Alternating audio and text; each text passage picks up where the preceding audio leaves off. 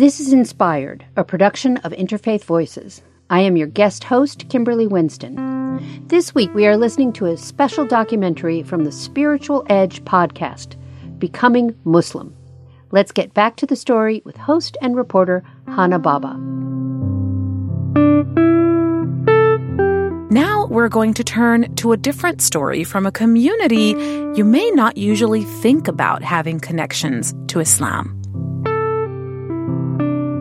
This is a recitation of the Quran in Spanish. Y juro por los siglos de los siglos que la humanidad de veras están perdidos, salvo aquellos que aman a su Creador y que hacen buenas obras. Growing up as a Sudanese Muslim kid in Texas and the Midwest in the 1980s, I didn't know of any Latinx Muslims. But today, they're definitely here. There are currently hundreds of thousands of Latino Muslims in America. My colleague Natasha Haverty explored some of the reasons why they're converting. Well, one reason has to do with the mass exodus from the Catholic Church. For others, it's tracing heritage back 800 years to Andalusia and the Muslim kingdom that ruled the Iberian Peninsula. A lot of Latinx converts call themselves reverts. Natasha takes it from here. We have to remember who we are as Latinos while we walk this path of Islam. Nowhere does it tell us to discard who we are. A lot of Latinx Muslims talk about a pressure they feel after they convert to erase a huge part of who they are, the Latinx part. Some call it their Latinidad. I did not choose to be Puerto Rican. Now, if I could have chose, I would have chose Puerto Rican because I love it, right? And they talk about a loneliness that comes from that pressure. We're completely used to breaking our fast alone. Like, this is something that's not foreign to a lot of us who've come to the religion because we don't have Muslim families. Aron Siebert Llera and Raul Gonzalez both converted to Islam 20 years and half their lifetimes ago. Both have been trying to answer the question of how to reconcile their identity as Latinos with their identity as Muslims ever since. One has dedicated his life to helping the Latino Muslim community find itself. The other still isn't even sure being in a community as a Latino Muslim is possible. Let's start with Raul. As a little boy, Raul's earliest experience of religion was feeling terrified. My auntie was very, very Pentecostal. Pentecostal, she didn't tint her hair. She was very, they were very modest in their dress. But it was, kind of freaked me out because in the Pentecostal religion, and this is not to downplay anyone's religion, this is my experience. The person over here would start speaking in tongues. Latina woman talking crazy. I'm used to that because I'm Puerto Rican. But, in a language I don't know, now I'm getting ready to run. I meet Raul on a Saturday afternoon in early March of 2020, just before the pandemic hit, inside a storefront mosque in Chicago's West Englewood neighborhood. Most signs down the avenue here are in Spanish, selling manicures, legal services, tacos. Raul smiles warmly as he passes through the doors. He's stocky, has a gray beard. He wears glasses and a taquilla, a cloth skull cap. I think this is probably it here. That's fine. We find a seat in the little lobby where worshipers leave their shoes before entering a huge room with low ceilings and fluorescent lights. Just as Raul and I sit, the one other person in here, an older guy, goes to the far back corner and starts to pray. This is called the Adhan. This is the call to prayer.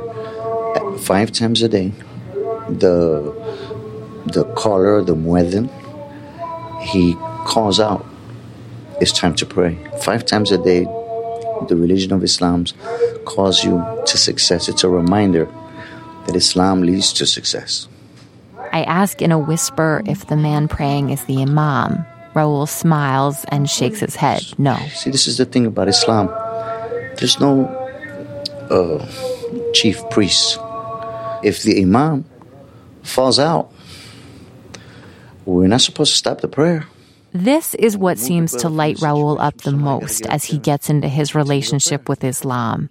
He feels like it fully invites him in without a single leader telling him what to do. That unlike the Christian church he was raised in, which has a clear hierarchy with one person telling you what's right and wrong, Islam feels more egalitarian. Growing up, Raul faced a lot of violence as a kid and lived all over. New Jersey, Florida, Puerto Rico. Some years in an orphanage, some in foster homes. You know, always moving around. Whoever's available to hold me down, hold me down. He'd done time in a few juvenile institutions by the time he was a teenager. When he came back to Chicago to live with his mom, he joined a gang. Then when I came home, I was looking for more family. And then I started, getting involved with the street family. And the gang was my religion. And I was a worshiper. Raul has a word for the years of his life before he came to Islam. It's called Jahiliya, the days of ignorance. He's hesitant to go into those days. For him, choosing Islam was a chance to start over, to erase that chapter. What Raul does say is when he was in a gang, he was on the front line. It demands a lot, If a lifestyle, when you choose a lifestyle, you gotta follow the way of that lifestyle, right? And I was fully committed. That's what I mean when I worship. Raul says his family tried to get him to change course, tried to push him back to the church. They even sent him to seminary. Raul says he knew he should change, but the pull of the streets was so much stronger than the pull of Christian priesthood. So his worshiping of the streets took him all the way to prison, where he spent years of his life. After a fight with a corrections officer, Raul got sent to the hardest prison in the state. Pontiac Corrections Center in Pontiac, Illinois. It's the highest max joint in the Illinois Department of Correction, and 23 hours a day. No human contact, no nothing. And one day, on a walk back from his daily hour of rec, his arms and legs in chains, Raul passed a prisoner walking the other way down the gallery who called out to him, claiming to be a guy he'd known from the streets. But Raul had no idea who this guy was. He looked nothing like the gang member he was claiming to be. What was with the long beard, the totally different energy? And he said, bro, and he pulled his beard, man. He says, look. And I looked at him and I said, oh, that is you, bro. What's up? I said, what you owe me? He says, I'm Muslim. I said, Muslim? How you a Muslim? We Puerto Ricans. We kings, Seeing this friend in a new, unrecognizable form got under Raul's skin. Back in his cell, he didn't have access to electronics like TV or a Walkman. That's what happens when you get in a fight with a guard in prison. But Raul did get his hands on the Quran, which for the next year, he says he read over and over. And one day, without any fellow worshipers or teachers to talk to, he made one of the biggest decisions of his life. I took my shahada right there in an 8 gallery of Pontiac Correctional Facility. Almost 20 years later, Raul has positioned himself to be sort of the helper figure for any Spanish-speaking person in Chicago finding their way to Islam. As he and I are talking, a couple other people, colleagues of his, arrive at the center and start setting up a folding table with plates of Mexican cookies and Qurans in Spanish, getting ready to greet any Latinos who may show up today for an introductory class to Islam. Their group is called Ojalá. It's an important word in Spanish, and it's descended from a phrase in Arabic that sounds really similar. Inshallah, God willing. Ojalá, inshallah, God willing. Raul says the idea of Ojalá Foundation is all about being a place where Latinx people can still feel a sense of belonging as they explore Islam. We're a dawah organization. This word dawah means, in the Arabic word, it literally means a call, but it also means an invitation. So it's a call, it's an invitation. It's an invitation to think. As part of that, Raul goes out into the streets most Friday nights with other Muslims and hands out food, or these days PPE, to people who are homeless and tells people about Islam. Raul's a gig worker by day, but doing this work with Ojalá seems to be the way he's found himself. Raul says there are as many variations of how to be Latino as there are to be Muslim. For him, his purpose and ability to feel like he belongs in this religion he's embraced is putting himself on the front lines of building the community of Latino Muslims here in Chicago. He says a big thing his organization can offer is just a shared language. So the Latino, there's a language barrier. Okay, because a lot of Latinos don't speak English, and many of the imams, they don't speak Spanish. So what happens when a Latino takes the Shahada? Okay, everybody greets him, Alhamdulillah, Allahu Akbar.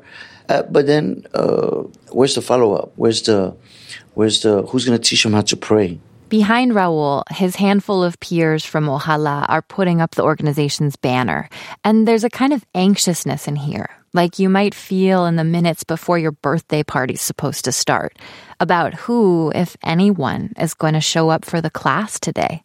It's still a small community, and there's a sense the group is on borrowed territory in here. I've always wanted a family, I mean, that's even why I got involved in the gang, because I wanted a family. And so now I found Islam.